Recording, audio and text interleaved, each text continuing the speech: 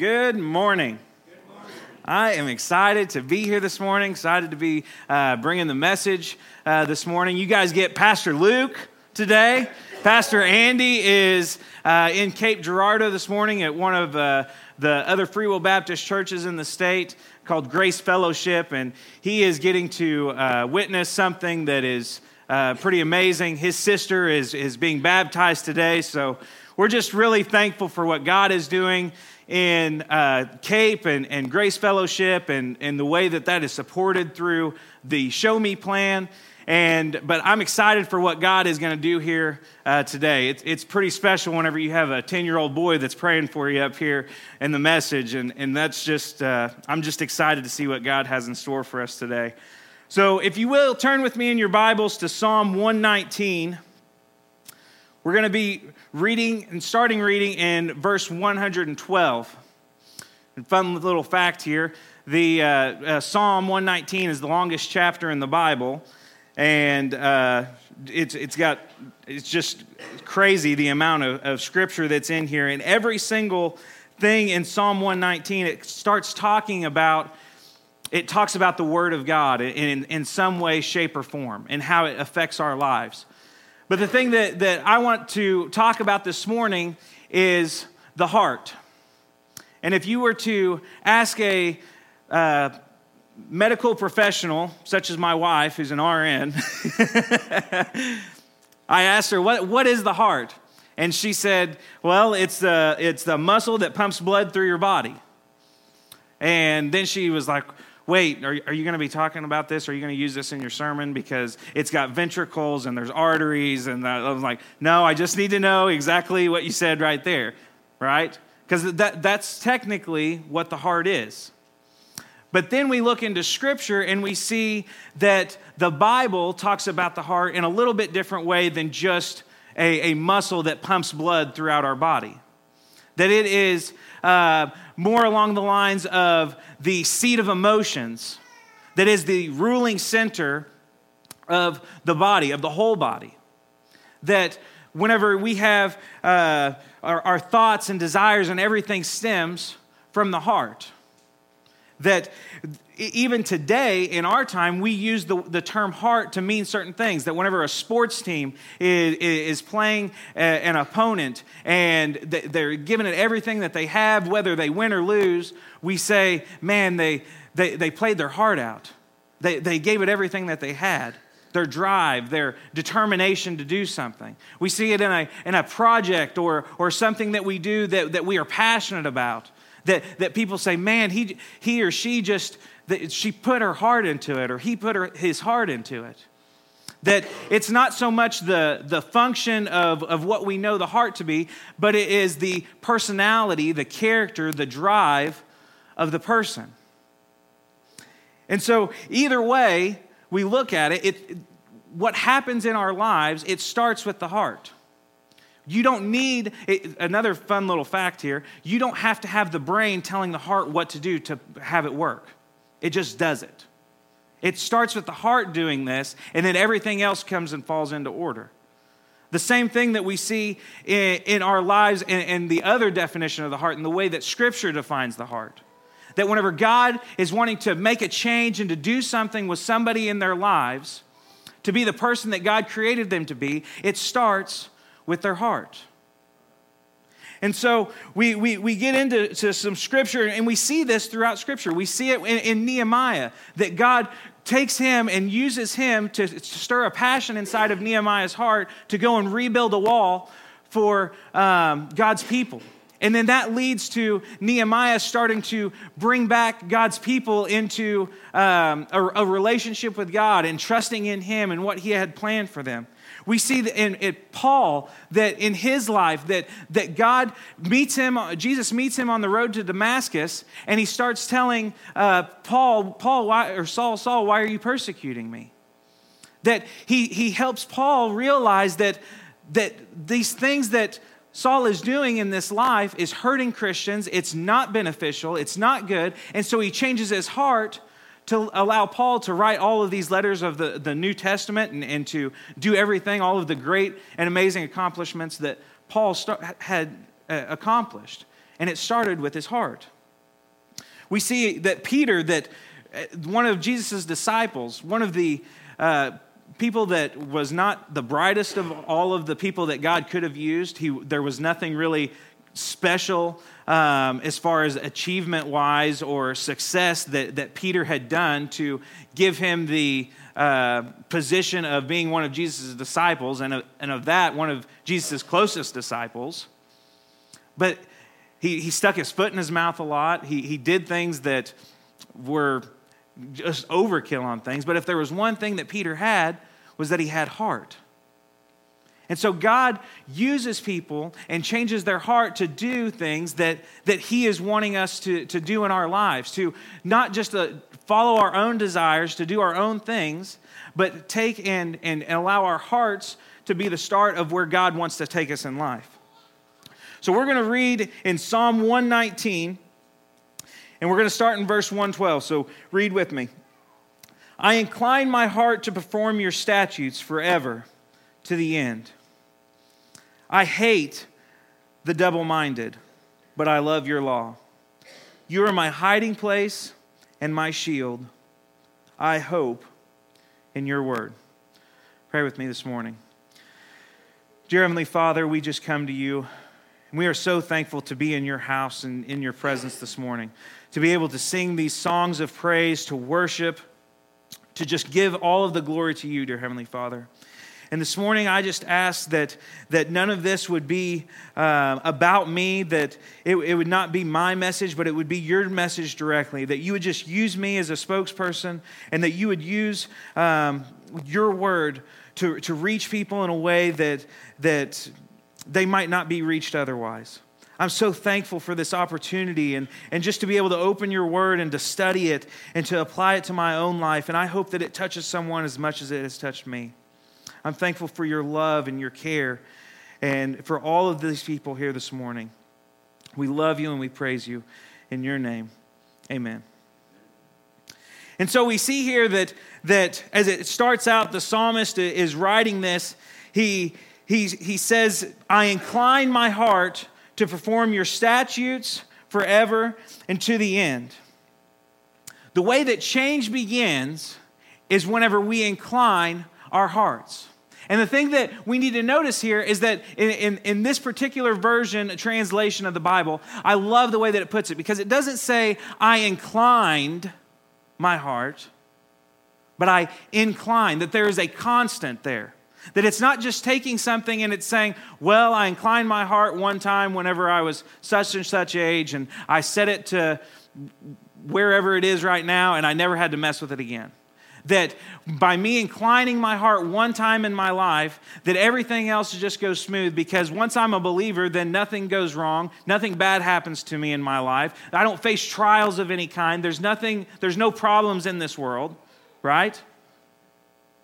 No. Because we know that we face things. And so there's this idea that it's a constant incline, that we are constantly inclining our heart to God. That we're stepping out of our desires, out of our wants, what we think is good, and start inclining our heart to God to see what He ultimately wants. To see what He says is beneficial for us, and start following what He decides is going to be best for our lives. I know a lot of times that sometimes what we think we want and what we think we need and the desires that we have aren't always beneficial. Me and my wife, Maddie, we have 2 dogs right now. Maddie wants another dog. That is not something that we need right now. That's not something that's good. She's all the time saying, oh, can we please? And I'm like, no, we don't need another dog. It's too much. It's not something that's beneficial for us. That was a terrible analogy, but you guys get the picture. Right? There's this idea that sometimes the things that we want and desire isn't always best for us. And so we need to incline our heart to what God wants us to do, because more than likely, He loves us so much and cares for us because He created us, that He has plans for us that is going to be beneficial. So we need to trust in Him. The next part of what the scripture goes into whenever we read in verse 113, I believe shows us what it looks like to incline our hearts, to have an inclined heart, to keep it inclined, and to focus on these things, to keep his statutes, to keep our mind and heart on God at all times. And so he starts off by saying, I hate the double-minded, but I love your law. The thing that I think we need to realize is we need to know what to hate. To be able to incline our hearts to God, we need to know what to hate. We need to know what God hates. And that's a hard word, right? We're thinking, man, hate, that's harsh. Or we're Christians. Do we really use that word? And I think sometimes whenever we use the word hate, it helps us to see and hold on to and really appreciate the things that God has blessed us with and the things that we love. And so we look in 1 Samuel 17, and I'm going to kind of summarize this. This is the history of David and Goliath, and I'm going to kind of just go through here. But if you guys want to go back through and read that, I'm going to use this kind of as a following point to this idea that the psalmist is using for these three different points of and what we start out in and hating the double-minded. And so we see in 1 Samuel 17 that David was the son of Jesse. And there were these two armies. You had the Israelite army and the Philistine army, and they were camped on either side of this valley. They were on one side, and this one was on the other side. And what they did was they would stay there, and they would camp out for a long time, because as soon as one army went down into the valley, then that meant that the other army would have an advantage over them, that they would have advantage of the higher ground. So they would sit and camp out and just kind of wait it out for strategy purposes. But during this time, David, which was a boy of about 15 years old, some of them seem to think that he was young, David had some brothers that was in the Israelite army. And his father sent him to the Israelite army to bring his brothers some food and different things like that. And so while David is traveling to meet the Israelite army, he comes up on them, and there is this giant of a man named Goliath that stood 9 foot 9 inches tall, that was just a monster of a guy, and he is challenging the Israelite army. He's saying that I am the champion for the Philistine army. Send out your best man, the best guy that you've got, and I'll fight him. And the reason why they did this was it was to save bloodshed, that two armies, tons of people wouldn't have to die, but that you could take one champion from one army and one champion from the other and fight them, and then whoever won it, they could overtake that other army, that they would surrender to them. And so what you had was Goliath, and he was challenging all of the Israelite army, and he said, send out your best man, send out the strongest person that you have, and I'll take him on. I'll fight him.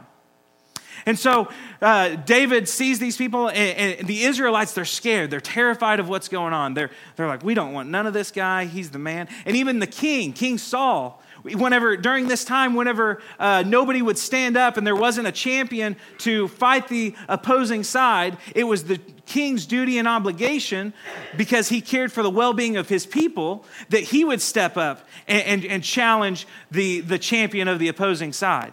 But even Saul was so scared that he didn't want to challenge Goliath. And so then you've got this 15-year-old boy, and he's just bebopping up through here. And I don't know why I get this imagery, but if you've ever met Dylan Jameson, this is the idea I get of David. Like, this little scrawny kid walking up through there, and he's like, who is this uncircumcised Philistine that is defying the armies of the one true God? You see, David knew what to hate. He knew what to hate. He didn't hate Goliath, but he hated what Goliath stood for, what Goliath was going against. He didn't hate the fact that he didn't hate the Israelite army and the men that were surrounded by him. His brothers were there, but he hated their unbelief, that this sin caused all of these things, and that it was causing unbelief, that it was causing doubt, that it was causing feelings of worry and anxiety. David knew what to hate. And I'm asking you this morning, do you know what to hate? Do you know that we hate sin, not the sinner? A lot of the times we want to say, well, man, I tell you, I cannot stand that person and what they do and everything in it. Guys, that's wrong. We shouldn't hate the person. God's word tells us that Jesus Christ died for each and every one of us, that it was for every single one of us, not just picking and choosing who and which one. That it was for each and every one of us, that while we were still sinners, Christ died for us. That we aren't better than someone else, that someone's not worse off than us, that we should hate that person. David didn't hate Goliath. I don't believe that for a second. But I think he hated what Goliath stood for. He didn't hate the Israelite army, but he hated that the Israelite army was not believing in the one true God that has delivered them countless times again and again. We cannot hate the sinner. We need to hate the sin. And let me tell you something else that we need to hate. You don't just hate one sin and you don't hate the other. You hate it all. You don't pick and choose and say that addiction is some of the worst sin that you can possibly imagine, that it's terrible, that stealing and cheating and all of these things are the worst thing possible, that it's nasty, that it's terrible. I can't believe that somebody would do something like that, that is the worst sin out there. But then you find a way to take advantage of somebody on a deal or something along those lines and think, oh, maybe this isn't that bad. Or you tell a little white lie and you say, is it really hurting anybody? Or you take another sin and you say, well, this isn't affecting anybody else. It's just affecting me, so that doesn't matter as much. As long as it's not hurting anybody else, it's just affecting me, then that's what really makes the difference. We need to recognize that it doesn't matter what sin it is, but that we hate it beyond anything. Amen.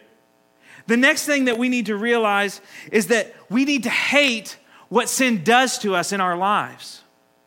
You ever sat in a chair and you've sat there for a long kind of time and you're sitting there and you're like, man, this is so uncomfortable. This is discomfort. I'm hurting. I don't feel very well. And what do? You move, right? To get more comfortable, to get in a place where it feels a little bit better. And a lot of the times what sin does to us in our lives, we need to hate it because it causes discomfort. But I think that the good thing that comes from that is that God uses that discomfort in our lives to bring us out of it and to say, I don't want to be like this anymore. I don't want to be on this decline anymore, but I want to incline my heart to God because maybe, just maybe, He's got a plan for me and He's got a desire to bring me out of this situation, out of this uncomfortableness. But we've got to hate it. We've got to hate what it does to us. We've got to hate the way that we feel whenever we are in the middle of our sin and everything that it's done. It's hurt our relationships. It's hurt our relationship with God. It's hurt our relationship with our families, our friends. We've got to hate the way that it harms others, the way that it separates us from God. We've got to recognize that we have to hate what sin does to us and does in our lives. So many times we just think, well, it's not that big of a deal. It's really not hurting anything. But it's whenever we're at our bottom, at our lowest, that I think that change begins. You can't get any lower, so you have to incline. This discomfort leads to movement. I love the way that looks right there, the way that sounds. That we need to pick ourselves up out of it, and it's going to be our job to do that sometimes. If you're upset with the way things are going and the way that your wife treats you, or you hate the people that or hate the way that nobody's ever there for you, sometimes maybe you need to start doing something about it. It's going to cause movement, and that's a good thing. Sometimes it's saying, well, my kids don't respect me. My wife doesn't respect me. My husband doesn't respect me. Maybe you should start doing things that are respectable. Maybe, well, nobody's ever there for me. Nobody ever talks to me. Nobody loves me. Maybe you should start finding different friends. That's hard to say sometimes, isn't it? That we should try and do that. But sometimes that's the best thing for us. If we're uncomfortable about the situation, it's going to cause us to move. We go on through the scripture, and in verse 114, it says, "You are my hiding place and my shield." We got to know where to hide. We know what to hate. We got to know where to hide. If we want to incline our hearts to God, we need to know where to hide. We see also in the story of David and Goliath, as David is made this comment about Goliath and is asking what is going on with why nobody will challenge him, nobody will step up and step out. We see that David, the talk of what David is saying, gets word back to the king. And the king sends for David and he asks him to come here, and he sees the guy and sees the kid that he is, and he says, You can't fight Goliath. What are you doing? You're unexperienced, you're untrained, you're young. You don't have anything to fight with. You don't have armor. You can't do this. But David says, yes, I can, because God has delivered me multiple times, and I have seen him deliver me multiple times, and he will deliver me this time because I am fighting for him. And so Saul, it's just amazing to me that this 15-year-old boy, however old he was, this little scrawny boy that's getting ready to go and face this giant of a man, Saul actually gets it in his head, hey, this is a good idea. Okay, let's try it out. Let's send you in. Imagine the confidence that David must have displayed inside himself. That he trusted in God with all his heart, that he knew that there was no other option but to fight this man because he was defying the armies of God. That's pretty courageous, really, when you think about it. And so David gets up and Saul's like, okay, we're going to do this. I'm going to bring you my own armor. So Saul brings out his armor for David, starts piling on him, gives him his sword and spear and everything. And David's just weighed down by all this armor. And he's like, I can't do this. I can't use these things. And the words that he uses in there is he says, for I have not tested them. You see, David didn't need to hide behind Saul's armor. He didn't need to hide behind his brothers. He didn't need to hide behind the next guy or the next person to come in and step up and fight the Philistine army, because he hid behind the one true God. He hid behind the refuge and the shield of what God says to be true, and that nobody should defy him, that nobody can conquer him, that he is above all other things, and that David believed that he could hide behind God because he had seen it happen multiple times. We need to know where to hide. A lot of the times we find hiding places in many different things. We go through and we find it in drugs, in addictions, in alcohol, in things that we are looking up on the internet that we probably shouldn't be looking up in the first place. And that becomes our hiding place because we find solitude or we find something that self-gratification. There's something there that makes us feel good in the moment. I talked to somebody else the other day and we got to talking about blame. And how we hide behind blaming others as a hiding place. We say, well, I'm sorry, but if you wouldn't have done what you did, then I wouldn't have acted that way. We hide behind blaming other people so we don't ever actually have to feel sorry for what we've done.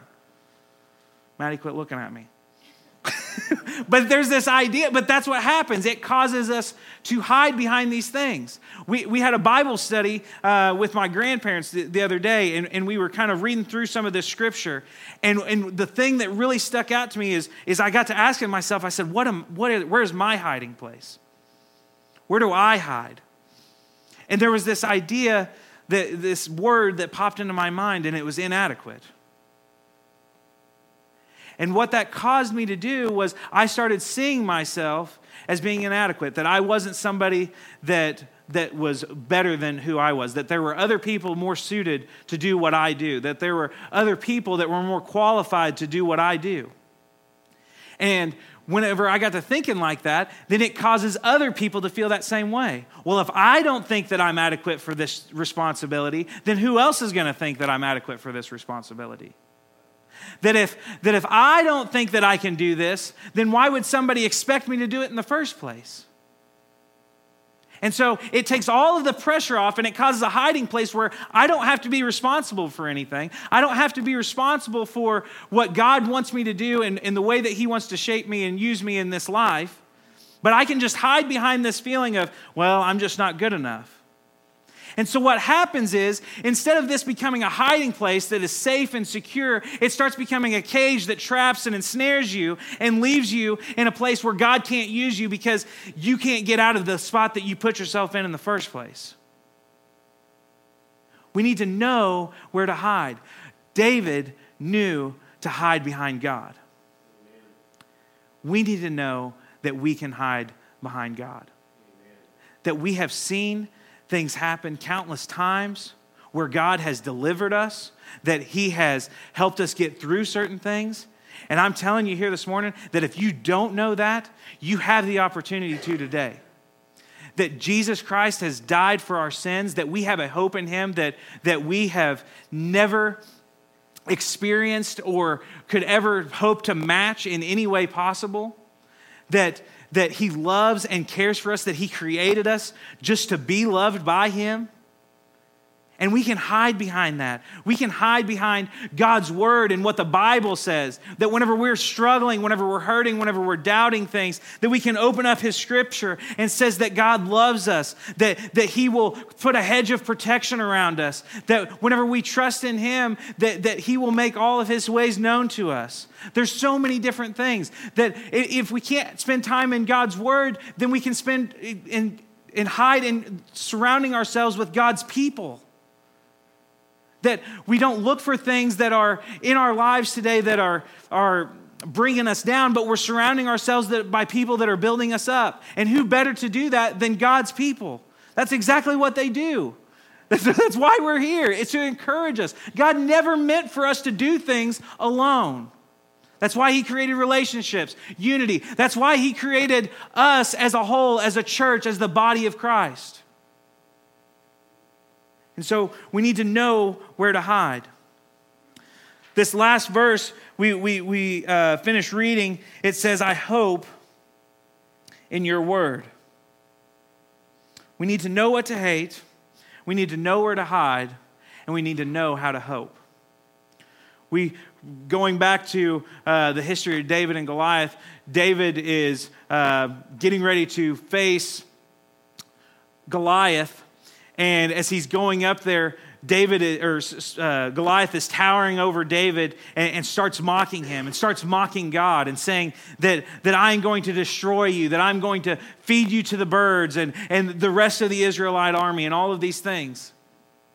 See, Goliath put his hope in his physicalness, in his physical body, in his limited, just physical body. Everything that he could do, that's what he put his hope in. And David gets up to him, and David says, the Lord does not deliver with sword and spear, but this battle is the Lord's, and He will deliver me this day.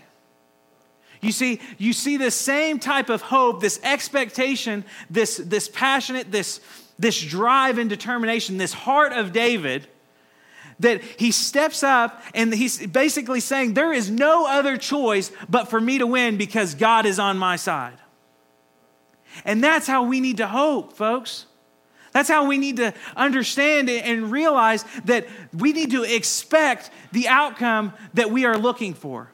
That we are expecting God to move in a way that is going to bring us closer to Him, that it's going to impact our lives, that's going to change our lives. That we're not sitting there and we're looking back and we're like, oh boy, I hope God sure does move today. Man, I just really hope He's going to move. I don't know if He's going to do it or not. I'm not going to open my Bible until He moves. Boy. But if you want to expect and you want to hope for God to move in your life, you need to do something about it. You need to have that Bible open. You need to have it ready for you, ready for God to just speak to you in a way that you just are waiting for Him to speak to you in, and expect Him to move in the way that He says He moves. And we need to hope and not hope in it happening in our timing. That we sometimes we get trapped in that, you know. We pray for something and it doesn't happen in the split second that we ask for it. And so we think, well, guess that ain't going to work. But we hope and pray that God is going to deliver us in His timing, in His perfection, because He knows what's best for us and we can trust in that. That we hope in the one true God. This morning, I ask that we know how to hope.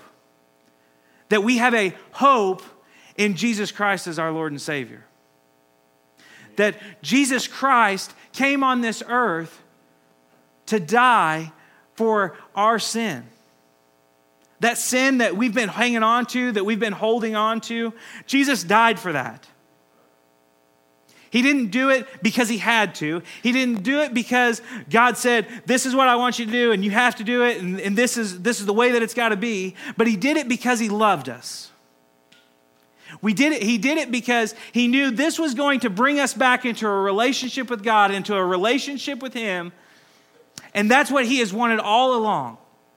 And God says that whenever he was going to deliver us, that whenever he was going to deliver the Israelites, he came through on what he said.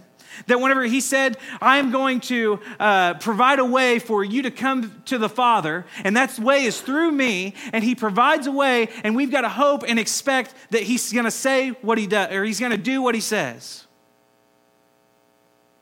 And we have that opportunity to do that this morning. We have that opportunity to step out and stop hating the things that we shouldn't hate. To start hiding, getting away from these hiding places that are causing us to cage us and to trap us and to ensnare us and to hold us back from where God wants us to be at. We have an opportunity to incline our hearts, to hope and see the goodness that God has given us. But it starts with our heart. And we can take this and spin it 10, 15 different ways.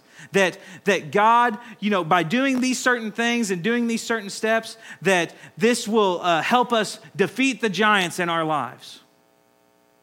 There's no doubt that we don't have giants in our lives, right? Things that are holding us back, that are bringing us down, that's keeping us from being where God wants us to be at, that we're struggling with. There's no doubt. We don't like talking about it, but they're there anyways. We try to shove them in a corner and keep them away, but they keep building up and keep coming at us. And we can spin this and say that these three things, these hate, hide, and hope, will help us incline our hearts so we can overcome these giants in our lives. But more importantly than that, I think it defeats the giant on the inside. Because I feel like our biggest adversary sometimes isn't the things that we're facing on the outside, but it's the thing that we're facing on the inside. It's the way our heart is. It's the attitude of our heart. That we aren't hating the things that we need to be hating and to love the things that we need to love. That we're not hiding behind the right things and it's causing us to fall further and further away from God. That we're not hoping in our true Savior, Jesus Christ. That even if things aren't going the way that I expect them to go, that I still have a hope and faith that Jesus cares and loves for me, and that no matter what, he's always going to be there for me no matter what. And so this morning, as we have the band come up and we have an invitation, I'm asking you this morning, are you inclining your hearts? Are you giving God an opportunity to be able to lead you and use you in the way that he wants to, or are you still holding on to the things that are keeping you from God? You see, I don't think that David's greatest accomplishment was defeating Goliath. That was God 100%. David couldn't have defeated that guy. He was a giant of a man. He was huge. He stood taller than 9 feet high. David was just a little scared runt that didn't know anything. But it started with his heart, and whenever he inclined his heart to God, that's when everything started to change. That God started being able to use him. David's biggest accomplishment was that he inclined his heart to God. And so I ask this morning, where is your heart? What are you holding on to that you don't need to be holding on to anymore? Where are you hiding at that you need to get out and get away from? God is giving you this opportunity this morning as we stand to be able to recognize that Jesus Christ is our Lord. To be able to recognize the hope that we have in Jesus Christ.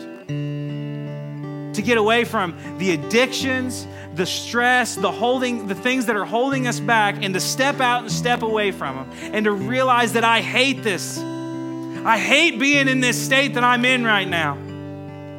I hate dealing with the things that I'm dealing with because it's hurting me and it's causing me pain, and I want to get out of it and I want to get away from it, and I want to incline my heart to God. It starts this morning, and it starts with your heart.